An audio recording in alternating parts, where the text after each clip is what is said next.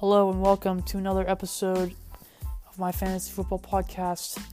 Today we're going to be talking about whether you should start David Montgomery in Week 8 in fantasy football. This is in terms of standard leagues and PPR leagues, or points per reception leagues, which is what PPR means. Anyway,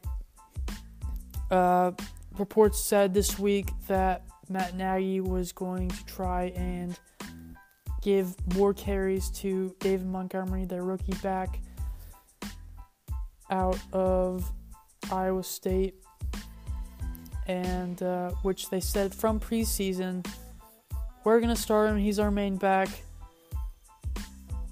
and they were getting all this hype about him, and really, I mean, on tape it's shown, like, he looks really good, but he hasn't been getting the ball in the end zone. But I guess that's mostly because they've kind of suck on offense. But then they've been splitting carries between him and just not been giving him the ball enough. So, and it shows. He only has 71 attempts, and it's halfway through the season. And he has 230 yards and 2 touchdowns. Terrible. Really bad. And when Matt Nagy says he's going to give him the ball more, I just have a really hard time believing it. And as much as I really want to start him in either standard or PPR, I'm a little bit hesitant. And I'm kind of, if you do start him, he should be a flex play, not a running back 2, definitely not a running back 1. I mean, maybe the highest is a running back 2, but again, even when it is against the Chargers, they just haven't been getting him the ball, and it's that simple. They're not giving him the ball. I just don't see him doing that much. So,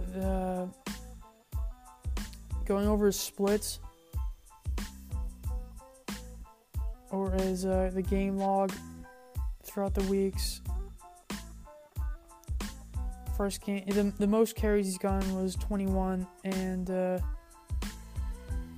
in that game against the Vikings, he had 53 yards. Second most was 18 against Denver, and he had 62 yards. And then this past week, when they played New Orleans, which is a tough defense, he only got 2 carries. That's rubbish. You can't do that. They can't be doing that. So, again, I just have a hard time believing that they're going to actually give him carries. He hasn't even had 100 yards yet, which is really bad. But I wouldn't say 3.3 yards a carry is bad, but he just doesn't have he doesn't really have the attempts. So, again, I'd be hesitant against starting him this week, even though it is against a Chargers team that doesn't have 2 starting defensive linemen or defensive men. I can't even remember who the article was saying it was about, but I'm just a bit hesitant. That's really the key. And personally, at best, I would start him at flex if you really, really need him. Otherwise, I would kind of just wait him out. And really, I would also consider trading him if he does do well this week. Because I'm not confident that Matt Nagy is going to be giving him the carries he needs. So if he does get 20 points this weekend, great. I'd try to trade him. If he doesn't, well, understandable. And that's really it. So my final opinion would be, as much as I kind of not want to say it, I don't think you should start him this weekend. Unless you're in a deeper league, like 12 team,